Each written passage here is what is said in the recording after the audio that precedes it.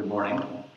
My name is Kevin Stolman. I'm one of the mission group leaders here at Hope, and it is my privilege and my joy to open up God's Word with you this morning. We're continuing in our series, as we have for the past several weeks, through the book of 1 Peter. And the passage we're looking at today is 1 Peter chapter 1, starting in verse 22, and going through chapter 2, verse 3. And I invite you to go ahead and turn there in your Bibles. But before I read the passage, I want to start with some famous words of Jesus that relate directly to what we will read today. In his famous encounter with Nicodemus in John 3, Jesus said this to him: "Truly, truly, I say to you, unless one is born again, he cannot see the kingdom of God." Nicodemus was kind of confused by this saying, and Jesus went on to explain it to him. And I think that this phrase, born again, still causes some confusion today. It's, after all, a bit of an abstract concept. Jesus, in his explanation, talks about it in terms of water and spirit and wind, all three of which are hard to get a grasp on, both literally and metaphorically. And confusion over this term is evident in the very existence of the phrase born-again Christian. This is redundant. It's like saying a married spouse. If you are married, you're automatically a spouse, and if you are a spouse, you are automatically married. And in the same way, if you are a Christian, you are, by definition, born again, and if you are born again, you are, by definition, a Christian. And so, since being born again is so essential to our identity in Christ, we ought to try to understand more of its nature and its implications. And that's what the Apostle Peter is doing for us in today's passage. Again, 1 Peter, starting in chapter 1, verse 22. Please follow along as I read. "Having purified your souls by your obedience to the truth, for a sincere brotherly love, love one another earnestly from a pure heart, since you have been born again, not of perishable seed, but of imperishable, through the living and abiding Word of God. For all flesh is like grass, and all its glory like the flower of grass. The grass withers, and the flower falls, but the word of the Lord remains forever. And this word is the good news that was preached to you. So put away all malice, and all deceit and hypocrisy and envy, and all slander. Like newborn infants, long for the pure spiritual milk, that by it you may grow up into salvation, if indeed you have tasted that the Lord is good." This is the word of the Lord. Well, this is a bit of a complex passage. On one hand, Peter is continuing his train of thought from verses 12 to 21, which we looked at last week. And as Matt said last week, Peter moves from the indicative of what God has done for us in Christ, as well as the indicative of who we are in Christ. He moves from the indicative to the imperative, what should then be as a result. Remember from last week that there was a call to hope, a command to pursue holiness, and an exhortation to live in reverent fear. And he follows the same pattern in today's passage. X is true, so respond with Y. On the other hand, this passage can stand on its own. And at first glance, I have to be honest with you, it's unclear what Peter's main point is, because he weaves through the passage several different topics. He talks about obedience, love, rebirth, scripture, some things that are not love, and then he talks about spiritual milk.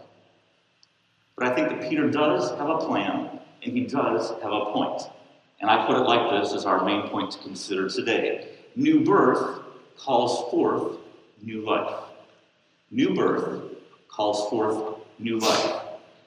Now, a word about structure of the passage and also about the sermon today. If you look at verses 23 to 25, they are sort of the numerical center of the passage, but it seems to me that they are also the topical center. And I say this because the commands in the first and the last parts of the passage are both connected to what's in the middle. Verses 23 through 25 are the rationale for the commands that are given before in verse 22, and then after in chapter 2, verses 1 through 3. We see this from the word since in verse 23. And so in 2:1. So instead of a typical, sentence by sentence linear trip through the passage, we're going to start at the center and work our way outward. And as we do this, we will look at one truth and two commands that arise from this truth. First of all, again, starting in the middle at verses 23 to 25, we see the truth is this: God's imperishable word gives birth to imperishable life. God's imperishable word gives birth to imperishable life. This is, the indicative, what is. Peter gives the command to love in verse 22. Then, in verse 23, he gives the reason. He says this: since you have been born again, not of perishable seed, but of imperishable, through the living and abiding word of God. Jesus spoke to Nicodemus about being born of the Spirit. But we see here that spiritual rebirth also happens through God's word. The word is the seed which is implanted in our souls and which brings them to life. And Peter's contrasting this imperishable divine seed to perishable human seed. Perishable seed leads to perishable life. It leads to ordinary flesh which withers and falls like the grass and the flowers, quoting Isaiah 40. In contrast, Peter says, the word of the Lord remains forever, verse 25. And the implication is that since the cause or the source is imperishable, the result is imperishable too. Now, being born again leads to new life, not just in the sense that it is a fresh start, although that is very much true. But more, this new life is new in that it is qualitatively different from the old life. It is created and maintained by what Peter calls in verse 23, the living and abiding word of God. It is God's powerful spoken word. It is the revelation of his character, his ways, his decrees. And that has been preserved for us in God's written word, the Scripture. Further, it's the good news that was preached to you, as Peter adds at the end of verse 25. It is the incredibly amazing message about Jesus Christ and his life, his death, his resurrection, and what he has accomplished for those of us who believe. I think it's clear from this passage that Peter places a very high value on Scripture, and it's implied that we should also. We'll get to that a little bit later. We should also note, as we observe this passage, that this idea of imperishability seems very important to Peter. This, after all, is not his first mention or use of this word. Back in 1 verse 4, he talked about our imperishable inheritance. In 1:7, he talked about gold, which, though valuable, is perishable, and he contrasted this then to our faith, which, by implication, is imperishable and much more valuable than gold. In 1:18, he reminds believers that we are ransomed by the imperishable blood of Christ, not by silver or gold. And now in this passage, we see that imperishable life is brought into being by the imperishable word. Well, why this emphasis on imperishability, Peter? Well, I think it's that Peter knows the things of this world, whether they are bad or whether they are good, the things of this world can absorb our attention. And he's pointing his readers away from temporary things in order to focus on what is eternal. Remember, he opens the letter calling his readers exiles. He says that we are exiles living in a hostile world that is not our home. This reality was very clear to the original readers of the letter, who were persecuted and who were suffering because of their faith in Jesus. This reality is very real and clear to millions of brothers and sisters around the world today who are persecuted and suffering because of their faith in Jesus. And make note, I think, because of the way societal trends are going, this truth of being exiles in a hostile world will, I think, in the years to come, become increasingly clear to us as well as we are persecuted and suffer for the name of Jesus. However, Peter reminds his readers that this suffering, as hard and painful as it is, it will pass. This suffering cannot take away or threaten what will last, which is our imperishable new life in Christ. And this new life is begotten from God's word, his gospel, which will also last. Circumstances will change. Governments will change. Society and its mores will change. But God's word will endure. His decrees will endure. His promises will endure. And our new life, if we are in Christ, will endure. So, Peter says, focus your time, your energy, your attention on what is imperishable, what is eternal, not on what is perishable. For those who are suffering, Peter says, don't let the despair about suffering shake your faith in God or his word. And for those of us who are not suffering, who happen to be, by God's grace and blessing, enjoying God's good material gifts in this world, and life is happy, remember, all that stuff will perish also, but your life in Christ will not. Well, I think this is the main thing to take away from at least this section, this encouragement, this call to a proper focus, but there's a couple other applications that I'd like to briefly hit on. I noted Peter's emphasis on imperishability. And last week, Matt pointed out his emphasis on preciousness. With these two emphases, I think what he's doing is he is pointing us to the wonderful, glorious, amazing nature of what God has done for his people in Christ. And I hope, as you consider this, that this leads to heartfelt praise. I hope as well that it leads us to repent, if necessary, of a blasé, bored attitude toward our salvation and faith, and instead toward a new excitement and wonder in it. There are also a couple implications for ministry here, I think. Since the word is necessary to rebirth, the word should then have a central role, a primary role in our efforts at evangelism. Later on today, we'll see that the word also sustains and grows spiritual life, so the word should also have a central, primary effort in our teaching and discipleship efforts. And then one final application from this point. For any here today who are not yet Christians, the sobering reality that the Scripture speaks of is that your life is like grass.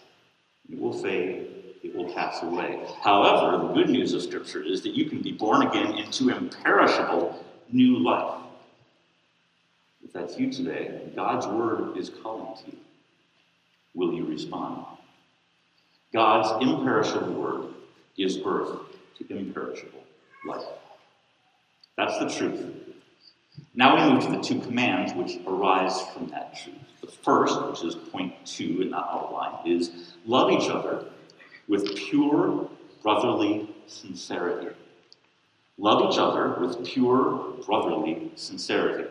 Remember, we looked at verses 23 to 25 in the first section, and we're moving outward. We're moving out from the center. So here we're looking at both verses 1:22 beforehand and 2:1 afterwards.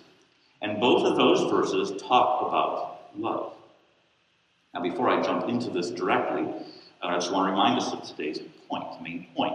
New birth calls forth new life. And I chose that phrase, calls forth, intentionally. And there's a double meaning here, which was also intentional. We've seen the first meaning, and that is that new birth creates the reality of new life. Life that is, as Peter says, imperishable. The second meaning of calling forth is that new birth elicits, in fact, demands a new way of life which accords with, that matches the reality of new life. It's like Jesus calling forth Lazarus from the grave. Jesus' power made it possible, and his command demanded a response from Lazarus. It would have been kind of stupid for Lazarus to say, yeah, I'm just going to chill here for a while, Jesus. Well, we've been talking about imperishability. Well, according to the Bible, you know what else is imperishable? Love.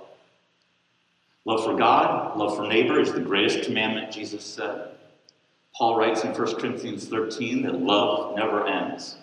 And it's clear throughout the Scripture that a defining element of God's character, a defining element of God's life, is love. If we are believers, we are recipients of God's love through the gospel. We are God's children, called to family resemblance to our Father, and we are partakers, Peter has told us, in his imperishable life. So it's natural that love for one another, love for one another should then be the way of new life that springs from the reality of new life. We're commanded to love. Look at verse 22. Having purified your souls by your obedience to the truth for a sincere brotherly love, love one another earnestly from a pure heart. Now in verse 23, we saw one reason that Peter gives for love. It's our rebirth. And here in verse 22, directly connected to the command, is another reason. He says, we purified our souls in obedience to the truth. He's picking up earlier themes from the letter. He talked about obedience earlier. In 1 verse 2, he said that we had been chosen for obedience to Jesus Christ. And obedience to the truth is obedience to the gospel. It's simply faith in Christ. Going along with that obedience back in verse 2 was the sanctification of the Spirit and the sprinkling with his blood, which is here expressed as the purification of our souls. So again, he's stating what is their salvation, their faith. But before he gets to what should be, he adds something else. The purification of our souls, Peter says, is for a sincere brotherly love. If the NIV is helpful here, it reads, so that, instead of for. So in other words, this is a statement of purpose. A statement of purpose. Now, we often think of salvation in terms of how we benefit, and praise God, we absolutely do. But ultimately, we have to remember that we were saved for God's purposes. And one of those purposes is that we love other Christians, our brothers and sisters in God's family. And our love is to be sincere, i.e. genuine, real, without hypocrisy.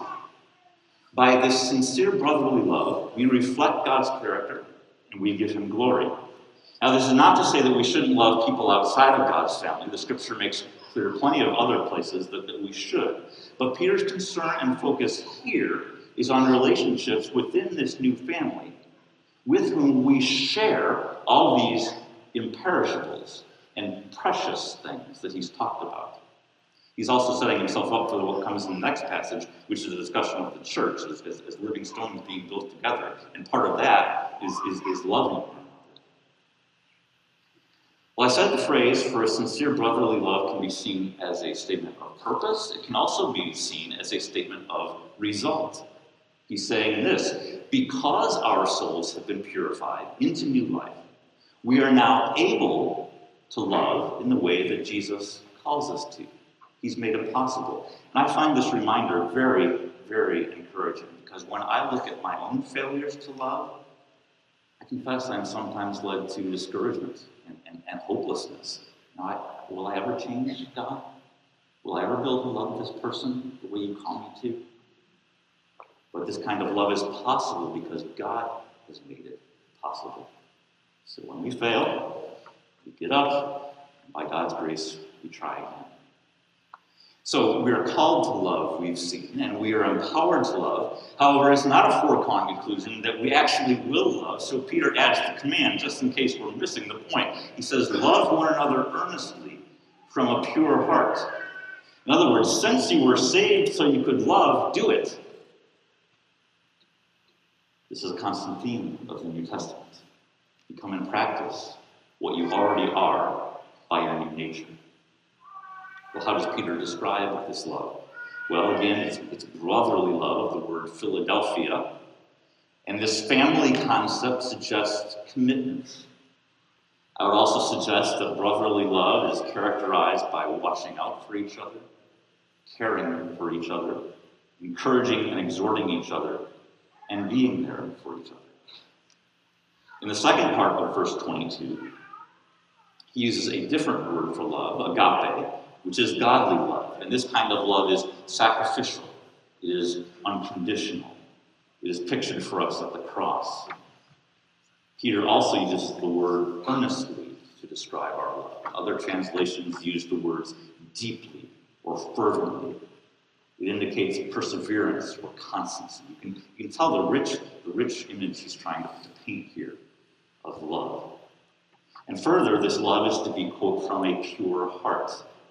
I think it's very possible to love, or at least appear to love, from an impure heart, for self-gain, to look good to others, to manipulate.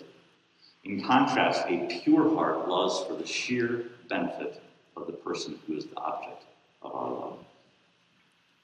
Now, these are some of the positive elements of love that we're to have for fellow Christians. That's verse 122. In 2:1, Peter goes on to further define this love by listing some negative characteristics that are incongruent with the kind of love he's talking about. He lists the following: malice, deceit, hypocrisy, envy, and slander. And loving one another with brotherly, godly love involves putting away these types of attitudes and actions. Malice is ill will toward another. We're instead to wish for and even work for the good of others. Deceit destroys trust and is antithetical to the truth in which we have believed. Earlier, Peter said to love from the heart with sincerity. Thus, we are to put off hypocrisy, which is pretending to love while inwardly harboring bitterness, hate, unforgiveness. Or harboring envy, which selfishly desires that which another has and even wishes that they might lose it. And finally, he lists slander, which is malicious speech. Now, we tend to think of slander in terms of spreading falsehoods, but really it is broader than that. It also includes disparaging others, even if what we say is true. Notice that we are not to tolerate these things, even a little bit. He says all 3 times. And this word translated put away was used to describe taking off filthy garments. There is no room for these attitudes or these actions in this new life of love that has arisen from our imperishable rebirth. Now, you don't have to be a rocket scientist to draw out application from this part of the passage. Fairly obvious. However, I want to challenge you this morning to get specific, because let's face it, it's very easy to speak in generalities. Yes, I'm going to show more brotherly love. Kumbaya. Well, okay, but how? And to whom? How can you make Peter's command to brotherly, sincere, earnest, pure, godly love concrete this week, perhaps to a specific person? Then there's the putting off part. Malice, deceit, hypocrisy, envy, slander. I confess, as I considered that list of things, I was convicted. How about you? In repentance, let's strip them off like the filthy rags that they are. And let's ask God to empower us to put on their opposites in line with our new birth. Love each other with pure, brotherly sincerity. Now, we've been talking about putting aside malice and the like in the context of the command to love from verse 22. ESV states chapter 2, verse 1 is a command, put away. This is a legitimate translation because there is imperatival force here. However, in the original, this phrase in 2:1 is actually connected to the main command, which is found in 2:2. It supports it. It modifies it. And this second command, which again, I remind us, flows from that central portion, 23 to 25, the second command found in verse 2:2 can be stated like this: long for what will nourish you into spiritual growth.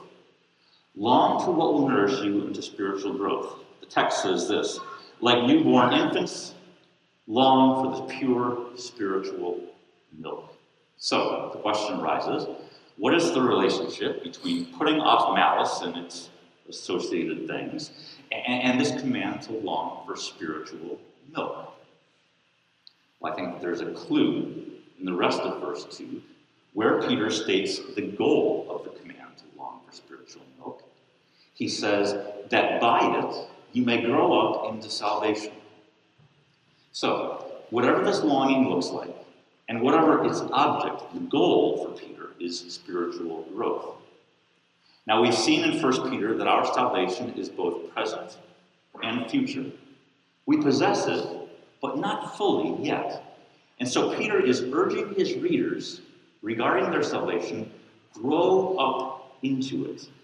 Again, to become what they already are. It's like for many of you when you go clothes shopping for your children at the beginning of the school year. I bet many of you buy clothes for your child that are probably too big for August. They're kind of swimming in them. But by May, you expect them to have grown up into the clothes so that they fit properly. Well, we have got this new set of clothes called salvation, and the goal is to grow up into it so that our body, our soul really, matches the clothes. Now, since that, the growing up, is the goal of the command to long for, and since Peter links malice and the rest to that command, we can make this conclusion, I think. Malice and the rest, they are hindrances to growth in this new life.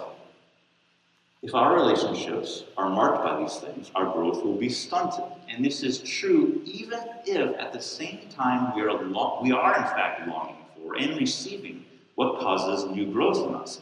For example, a plant can get all the proper nourishment from the soil and the rain and the sun, but if there's an insect infestation or fungi, that plant's not going to grow.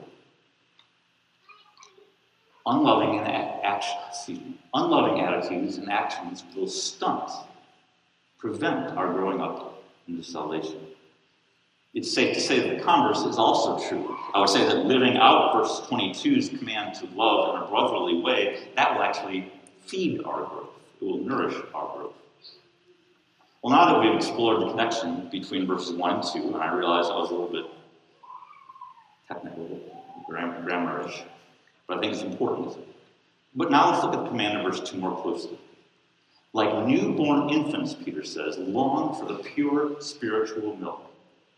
Again, I think this is a pretty easy word picture for us to grasp our minds around. Newborn babies naturally and incessantly long for their mother's milk, and they instinctually seek it out. It is necessary to life and to growth. And Peter says that Christians should be like newborn babies in their longing, or craving as NIV says, for spiritual milk, which will in turn cause them to flourish and to grow spiritually into this life that they've been born into. Well, what's the deal with milk? What's he trying to convey here? What is it? Some interpreters say that it is God's word. And I think this idea flows very naturally from the discussion of the word that we've seen already in verses 23 to 25 of chapter 1. In fact, one translation, at least one, New American Standard, translates this phrase, long for the pure milk of the word. I think this is a legitimate interpretation and application, because we are indeed nourished into maturity by reading, studying, discussing, meditating on, memorizing, and hearing God's word. Other places in Scripture make this plain. For just one of many examples, Psalm 1 makes a very clear connection between God's word and spiritual flourishing. And so, a valid application here is that as God's children, who have been reborn to imperishable life by the word, we ought to naturally, eagerly, incessantly long for the word and its nourishing, its ongoing nourishment. And we ought to act on that longing. Yet if we're honest, we have to admit that we often don't long for the word. And we often don't act as if it is so crucial and critical. So as we reflect on this week, we might want to ask ourselves, what things keep us from craving the word or from acting on that craving? Long for the word. That is true, but I think there's more going on here as well. As I mentioned in New American Standard, milk of the word, ESV, which I read from, means pure spiritual milk. And the Greek word that is used, translated here as spiritual, does not mean word, although it's related to it. Instead, it means being reasonable or rational or being genuine to the true nature of something. It occurs only one other time in the New Testament. It's in Romans 12, where Paul says that giving our whole lives as sacrifices, which is a pretty radical statement, That's actually reasonable and right worship, given God's mercy, which he spent the past 11 chapters in Romans describing. This makes sense. So here, Peter is saying, long for milk that is reasonable given your new nature, or which corresponds to this new reality. Now the Bible, as I said, is certainly part of that, but I think the idea goes beyond. For instance, John Calvin believed that milk here referred to the new way of life itself. I've already suggested to us that loving in the way that's commanded nourishes our growth. Other people identify milk with divine grace. And we could also include means beyond Scripture that God uses to impart that grace. Things like communion, prayer, corporate worship, fellowship, and other spiritual disciplines. We might maybe kind of wrap around this whole concept as a general statement, things of God. Things of God. And I think the answer to all of these options is a resounding yes. However, there's more. But wait, there's more. Because there's a further clue right here in the passage. Look at verse 3. If indeed you have tasted that the Lord is good. It's quoting Psalm 34. And let me suggest that the Lord himself is the pure milk, the pure spiritual milk, which we're to long for. Because after all, what is at the heart of Christianity? It is a relationship with God and Christ. And this image of the Lord Jesus as nourishment is not unique to this passage. Again, just to cite one example, Jesus himself said in John 6, I am the bread of life. Whoever comes to me shall not hunger, and whoever believes in me shall not thirst. Peter says, long for the Lord. Love the Lord. And as we feast on him, we will grow up into salvation. And he also appeals to his readers' experience. The if indeed of verse 3 is not meant to cast doubt, but to provoke thought. In other words, he's saying, you've tasted that the Lord is good, haven't you? So keep on tasting. He's the reasonable spiritual milk. He's the milk that makes sense given your new birth. He's the milk that corresponds to your new reality. And this is a message that we desperately need to hear and heed today. Because you and I, if we are saved, we have tasted that the Lord is good. Peter's assumption applies to us as well. But, there was a but. Do we long for more and more of him? Or do we get distracted and go chasing after other things that we think will satisfy us? The sad reality in my own life, and I'm sure for many of us here, is that we so often content ourselves with a meal of watery broth and moldy, stale breadcrumbs, when a rich banquet instead is set before us. That's the point of Isaiah 55, verses 1 through 3, with which I'll end today's message. Come, everyone who thirsts. Come to the waters. He who has no money, come, buy and eat. Come, buy wine and milk, without money and without price. Why do you spend your money for that which is not bread, and your labor for that which does not satisfy? Listen diligently to me, and eat what is good, and delight yourselves in rich food. Incline your ear, Yahweh says, and come to me. Hear that your soul may live. Long for what will nourish you into spiritual growth. This, along with sincere brotherly love, these things mark the new life and the new way of life, which is called forth by new birth through the imperishable Word of God. Let's pray. Lord God, we praise you and we thank you for the gift of your imperishable Word, and for by it, for many, if not most of us here, the gift of new imperishable life that you have brought forth from it. Lord, would you please redirect our eyes from what is temporary and passing and of little importance to what is eternal and precious. Lord, we confess that we do not love as we should, and we have some of those characteristics that Peter warns against. So we pray that you would empower us to love more and more with a brotherly, godly love. And would you help us to put off the attitudes and actions which are incompatible with it? And oh Lord, would you rekindle this morning and this week? Would you rekindle our craving for you and for what brings us to you, including your word? We ask it in Jesus' name. Amen.